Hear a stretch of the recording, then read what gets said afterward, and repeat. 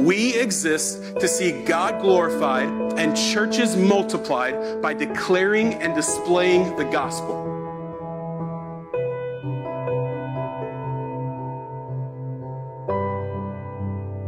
Revelation 21, 1-8. Then I saw a new heaven and a new earth, for the first heaven and the first earth had passed away, and the sea was no more. And I saw the holy city, New Jerusalem, coming down out of heaven from God, prepared as a bride adorned for her husband. And I heard a loud voice from the throne saying, Behold, the dwelling place of God is with man. He will dwell with them, and they will be his people, and God himself will be with them as their God. He will wipe away every tear from their eyes, and death shall be no more. Neither shall there be mourning, nor crying, nor pain any more, for the former things have passed away. And he who was seated on the throne said, Behold, I am making all things new. Also he said, Write this down, for these words are trustworthy and true. And he said to me, It is done. I am the Alpha and the Omega, the beginning and the end. To the thirsty I will give from the spring of water of life without payment.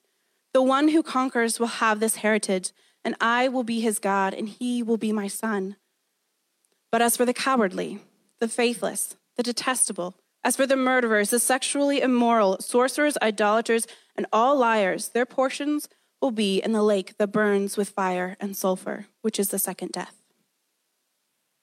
Morning, it's good to see you today. Merry Christmas, Happy New Year, and man, a joy to gather with you today. Joy, thanks for reading for us. Sam, thanks for leading us and for dressing like me today.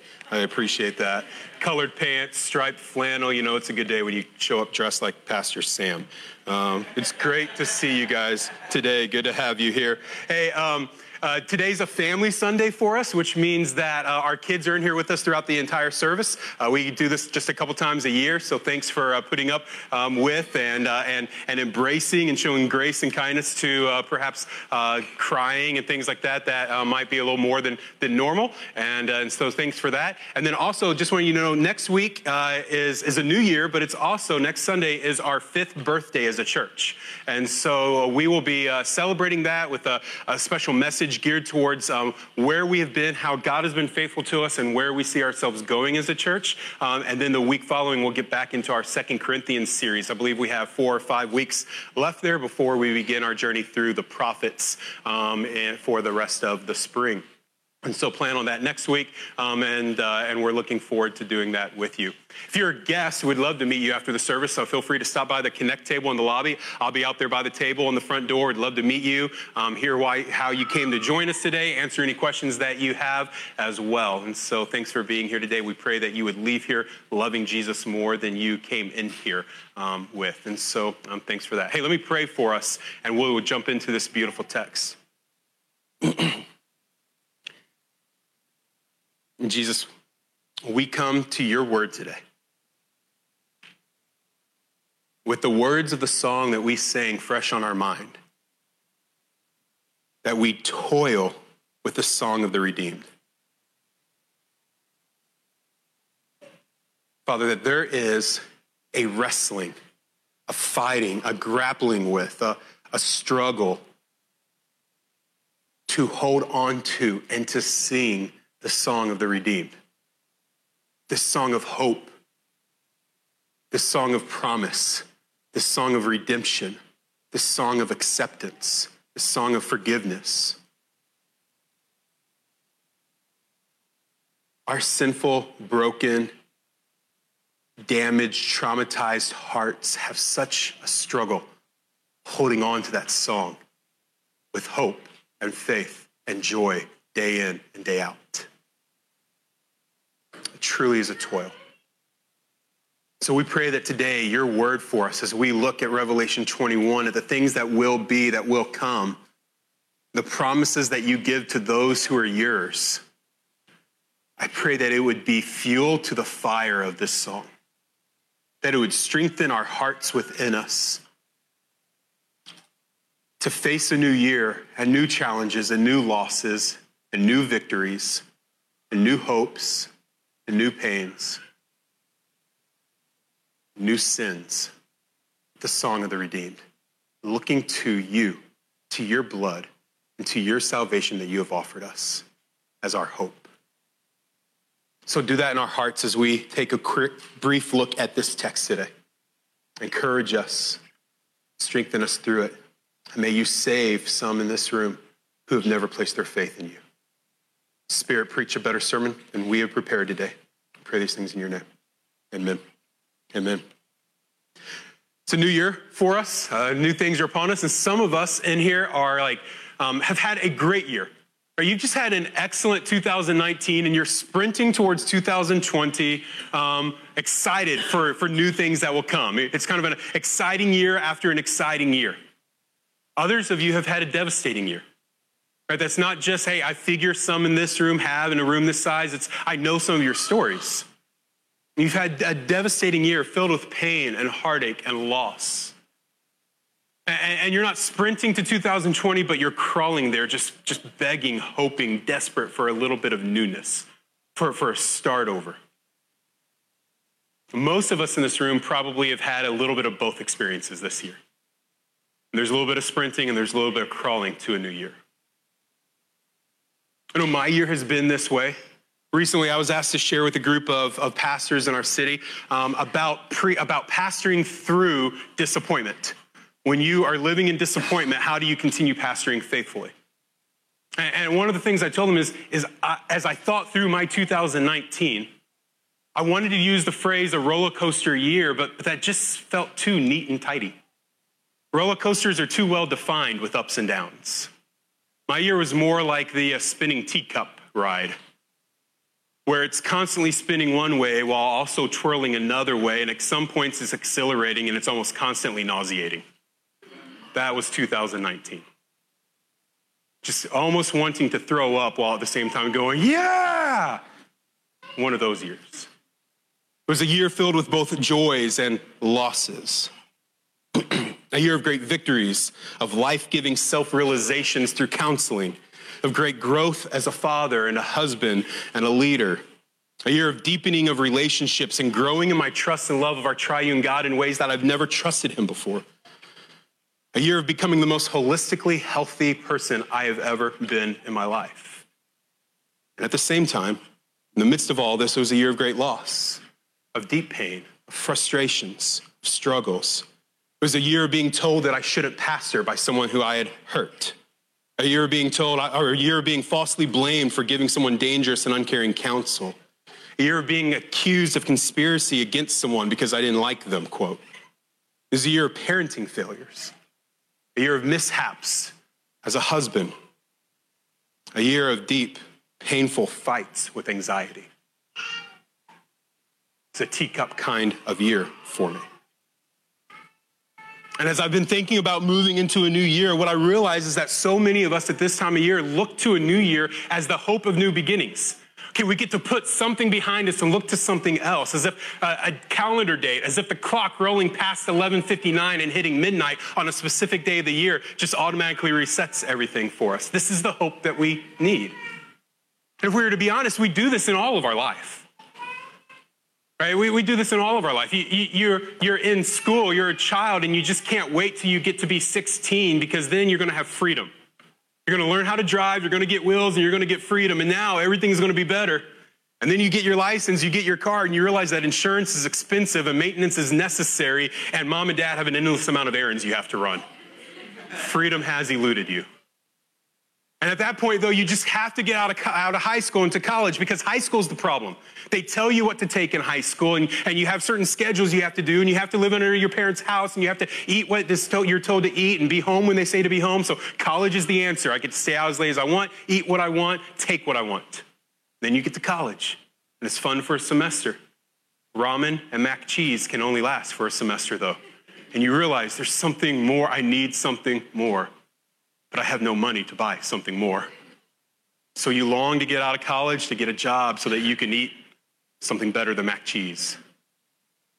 Then you get a job, and you realize the stress of college was child's play compared to your career. The stress and the worry and the work of school deadlines was nothing compared to deadlines that your career holds to. And so you look for relationships to make you new. I just have to find a spouse to give me newness and purpose. And Then you find that person and it makes everything wonderful. And then you realize that this is actually more work than my job is. For all the blessings and joys that a relationship with is, all those blessings and joys are bought by hard work. Relationships aren't naturally easy. So you know what will make things better? What will bring more joy into this stressful home life full of all this work and toil that we have is kids. That will make it better. And so I just have to have children. And so we long for children to bring newness and life to us. And for those of you who are waiting for children, let me make sure that you don't hear me say this lightly, because my wife and I had that 7-year journey without the Lord giving us children. And we're now on another 5-year journey of that. I understand the weight of the longing. And trust me, children bring an immense amount of joy. But they don't solve your problems. They're not the newness that you're looking for. They bring heartache. They reveal your sin unlike it's ever been revealed. There's constant worry and struggles and learning as a parent. And so, man, we just can't wait till our children get out of the house. Then my girl and I, we can go away and we can just like do vacations and we can get away and have some private time. We can go on a date night any night of the week. But then you have the longing of an empty nest, of children that have gone on, of memories that are far in the past. And you long for retirement. That'll make everything better when you can sit on your rocking chair on your front porch all day, every day. But then you fight. You fight the journey of meaninglessness, of not having a point to each day. Like my neighbor, you mow your grass 3 times a week because there's nothing else to go do. All of these longings are good things. There's a goodness underneath a longing for a newness, for something else. The problem for most of us is that we're constantly looking towards the next thing that we can grasp in this life to fill the longing for newness, rather than looking to what Revelation 21 is outlining for us. What we're truly longing for, church, is consummation. It's the consummation of all things. Consummation is the finalization or the bringing to completion of things. What our hearts are longing for, church, is not what a new calendar year can give us. A new calendar year simply brings to completion a calendar year, not all things. And so what we long for within our hearts is the consummation or the completion, the setting to fullness of all things. And that is what we see here in Revelation 21.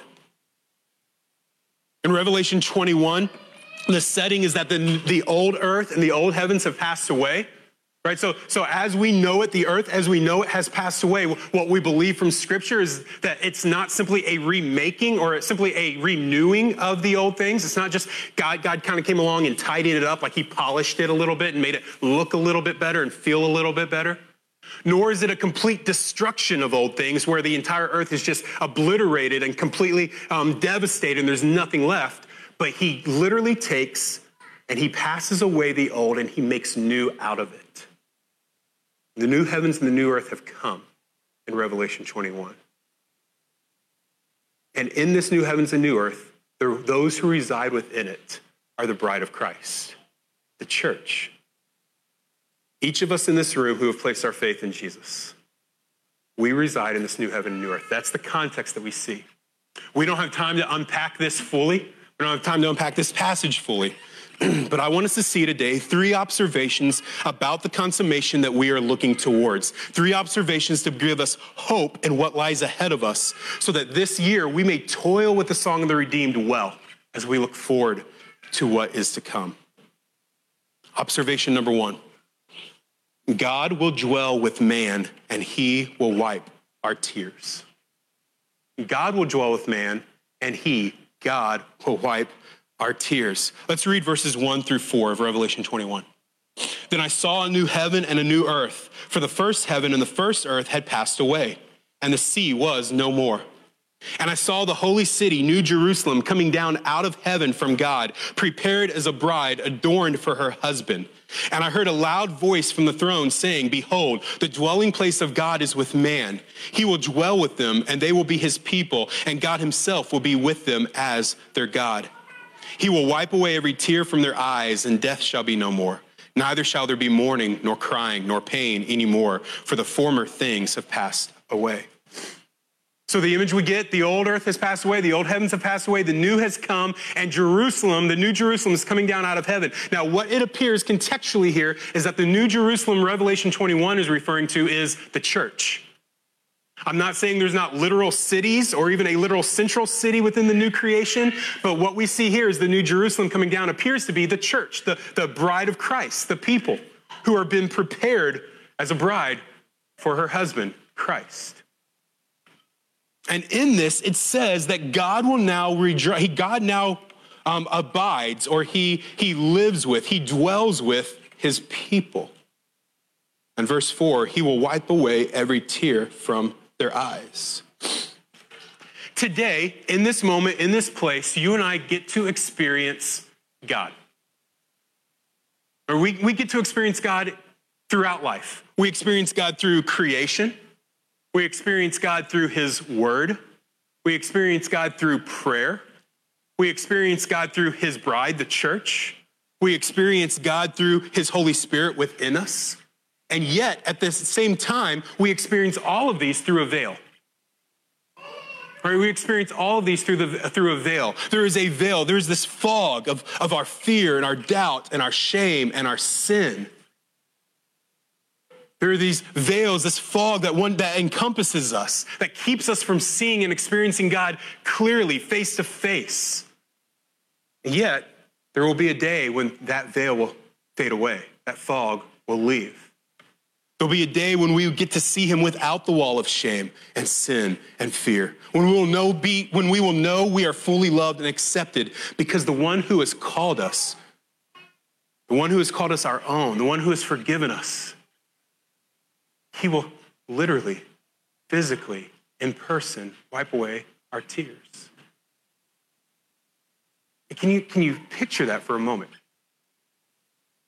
For those of you who wake and sleep in fear, who wake and sleep in doubt, who wake and sleep in worry and depression, in guilt and in shame, can you picture the beauty of the one who knows you the deepest and the fullest, looking you into the eyes and wiping away your tears?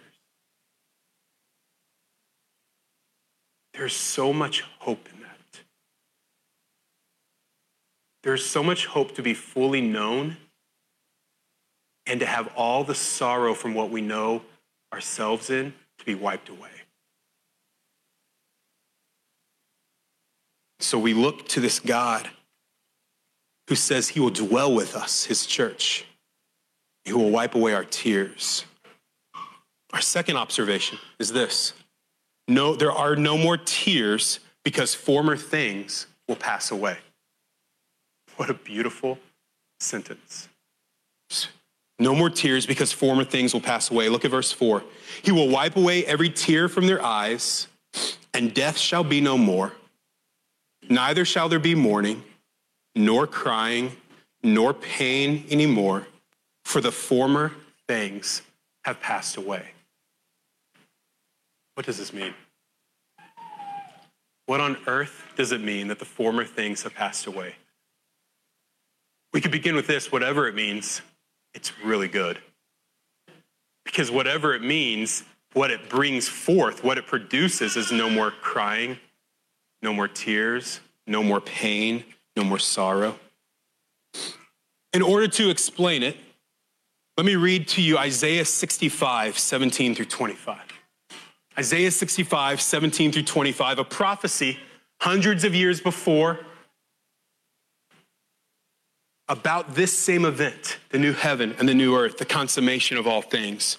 In Isaiah 65, it says this, for behold, I create new heavens and a new earth, and the former things shall not be remembered, right? The former things shall pass away. The former things shall not be remembered or come into mind. But be glad and rejoice forever in that which I create. For behold, I create Jerusalem to be a joy and her people to be a gladness. I will rejoice in Jerusalem and be glad in my people. No more shall be heard, no more shall be heard in the sound, no more shall there be heard the sound of weeping and the cry of distress. No more shall there be in it an infant who lives but a few days, or an old man who does not fill out his days. For the young man shall die 100 years old, and the sinner 100 years old shall be accursed. They will build houses and inhabit them. They shall plant vineyards and eat their fruit. They shall not build and another inhabit. They shall not plant and another eat. For like the days of a tree shall the days of my people be, and my chosen shall long enjoy the work of their hands. Before they call, I will answer, and while they are yet speaking, I will hear.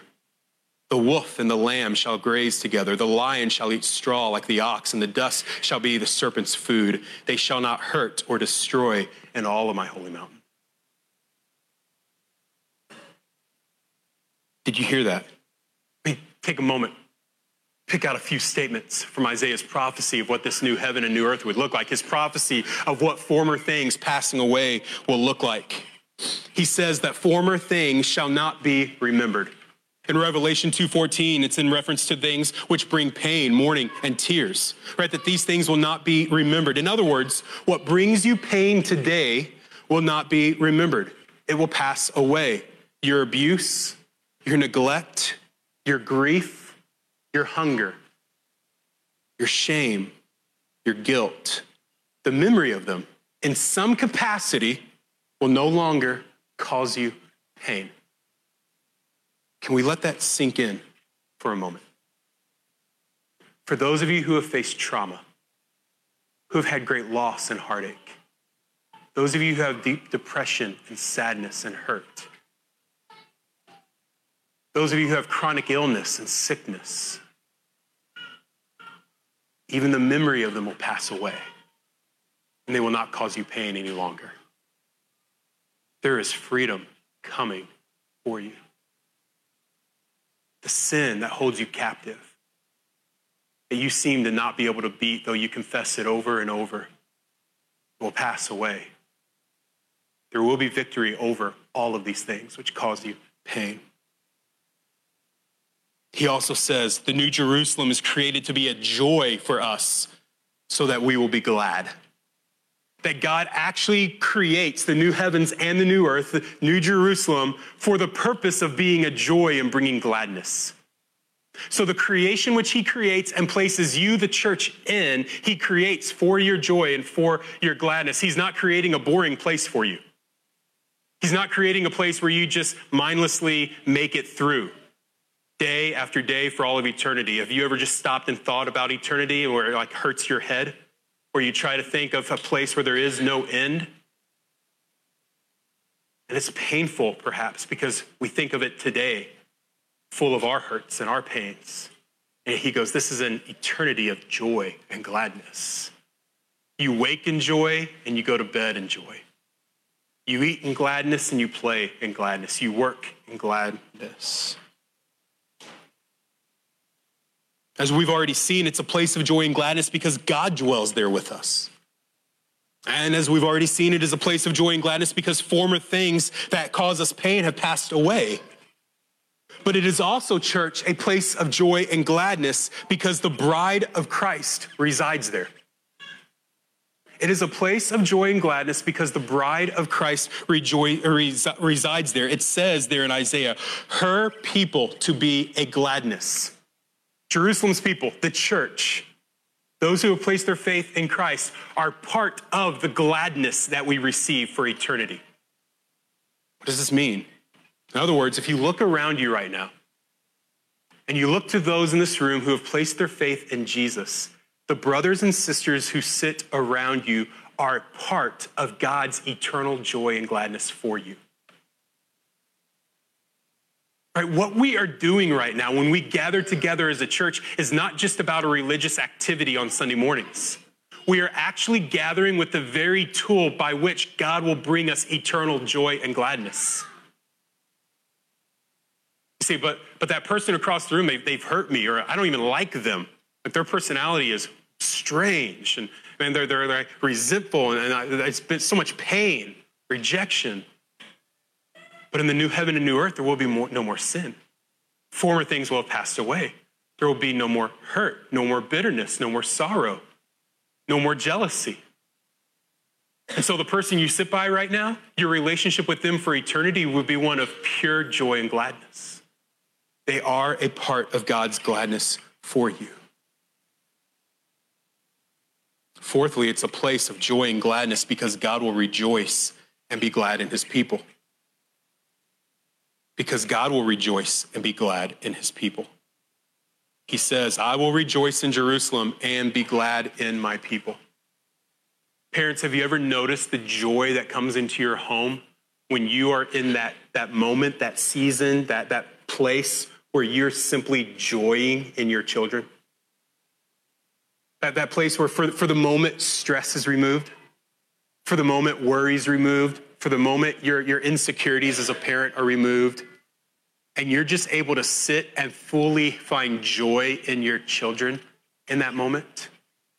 Have you noticed the joy that brings within your home?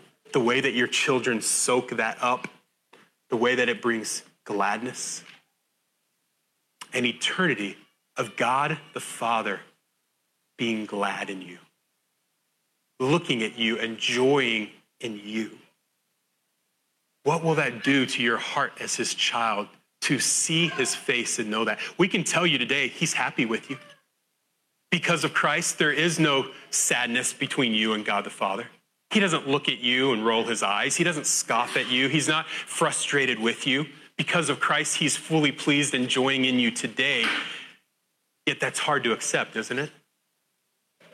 But one day, you will be before God the Father, removed from past things, the memories of earthly fathers who have scoffed at you, of earthly fathers who have been disappointed in you.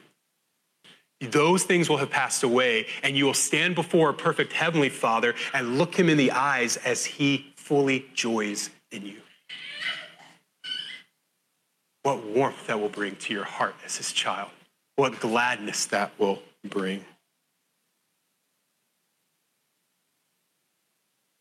In Isaiah, we see that there will be no more weeping or distress. No more weeping or distress. Your depression, your anxiety, your mental illness, your worry, your fear, gone. These are distresses, gone. There will be no more of these. It says, no infant will live but a few days, nor an old man who does not fill out his days.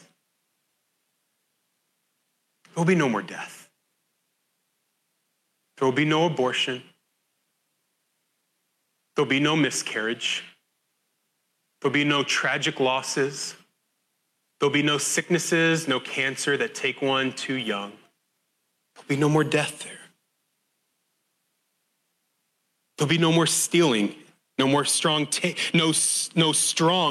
from the weak, no more labor without gain, no more homelessness on the streets without hope and safety and shelter. It says you will work and you will get to take what you have worked for. You will build and you will get to live there. No one will take it from you. There will be justice. All the injustice that we fight against today will be wiped clean and made new. And even the animals will live at peace with each other, as the lions will eat grass and wolves will not eat lambs and snakes will eat dirt. It'll be a place of peace, of gladness, of joy. Our third observation from Revelation 21. So first, God will reside with us and he will wipe our tears. Secondly, there will be no more tears because former things will pass away. And thirdly, he will speak the final word of acceptance for the believer and of rejection for the unbeliever. He will speak the final word of acceptance for the believer and of rejection for the unbeliever. Look at verses 5-8. And he who was seated on the throne said, behold, I am making all things new. Also, he said, write this down, for these words are trustworthy and true. And he said to me, it is done. I am the Alpha and the Omega, the beginning and the end. To the thirsty I will give from the spring of the water of life without payment. The one who conquers will have this heritage, and I will be his God, and he will be my son.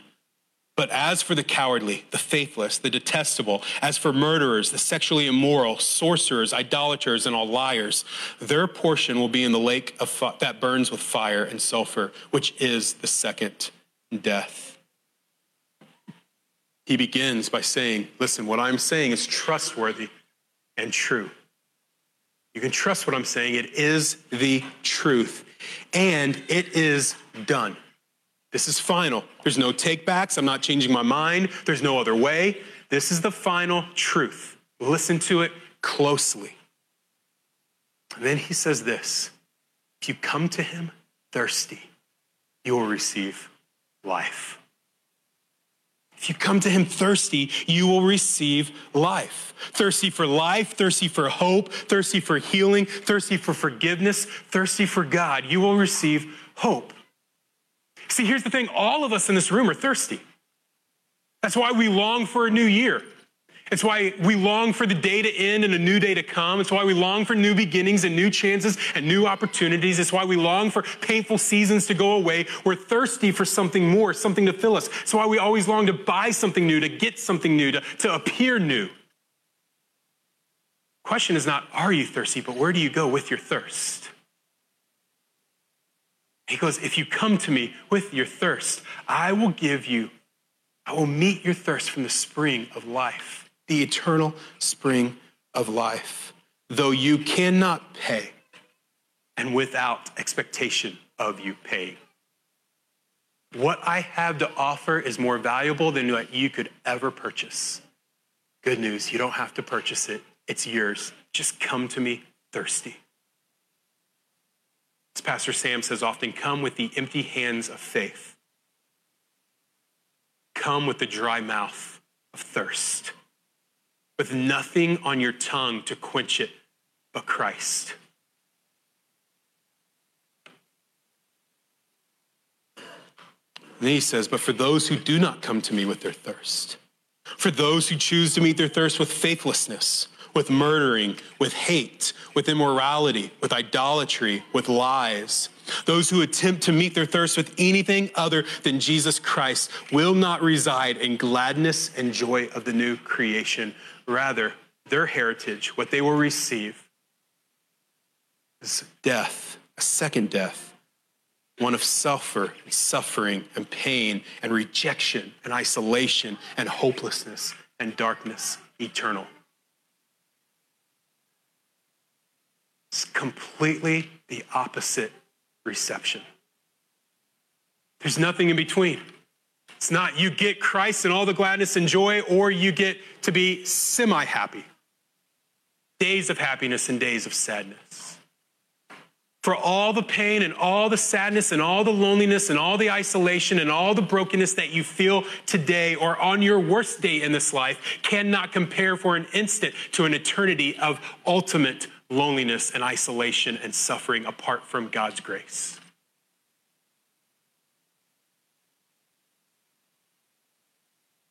And so as we look to a new year, Revelation 21 begs us, both believer and unbeliever, to come thirsty. It implores us to come to him with our mouths dry, looking for living water. To the unbeliever, it would beg you to come trust in Jesus, to look to him with faith. He came. He was born, as we talked about last week. He grew up in perfection, perfectly obedient to God the Father, dying a death, though he was innocent, dying a criminal's death so that he might pay for your sin, for your rebellion, for your treason towards God. And he rose again, defeating death, so that you might have life if you will simply come thirsty. See, Josh, is that for me? Is it offered to me? Is it mine to come? He says, all who come will receive. All who will come and drink will receive. So come to him today. Drink from the well that is eternal and faith in Jesus. And look not to 2020 for your hope, but to the new creation, to the new heavens and the new earth for an eternity of joy and gladness at the final consummation. And Christian, I pray that 2020 is a great year for you. I pray that it brings opportunity and possibility and newness. I pray that it brings defeat of sin and overcoming of depression and hope from trauma and from pain. But our true hope, our eternal hope, the answer to our deepest cravings is not in a calendar year, but it's in Christ and his making all things new, including you. And so walk into 2020, run into 2020, crawl into it if you must, in faith in Christ, that one day he will make all things new. May it bring about faithfulness in whatever 2020 brings our way. C.S. Lewis wrote in Letters to an American Lady, "What is there to be afraid of? Your sins are confessed. Has the world been so kind to you that you should leave with regret? There are better things ahead than any we leave behind. Our Lord says to you, peace, child, peace. Relax, let go. I will catch you." May we look to the new creation, whether it comes to us after death or whether it comes to us through the second coming of Christ. May we look to new creation with hope, leaving this world behind with its joys and its pains. For what comes ahead is full of joy and gladness. May it be. Maranatha, Lord Jesus, come quickly. Let me pray for you. Jesus, you are very kind and good to us. In all of our sorrows and in all of our pains, you are good to us. For you have given us Christ and the hope of new life. So may we look to those things today. And may we toil in the song of the redeemed faithfully this year. We pray these things in your name. Amen. Emmaus, every week we take communion at the conclusion of the message. We invite you this morning to come do that.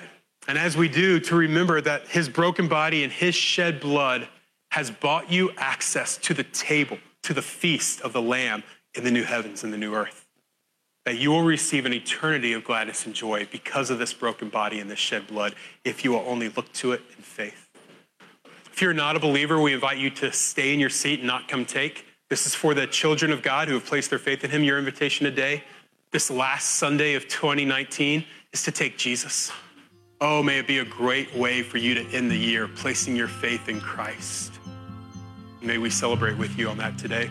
If you have questions about that, please come find us after the service. Find anyone who takes this. Find me in the lobby. We'd love to talk to you about that. Church, come and take. Thank you for watching this Amaze KC podcast. More information about Amaze KC can be found available online at www.amazekc.com.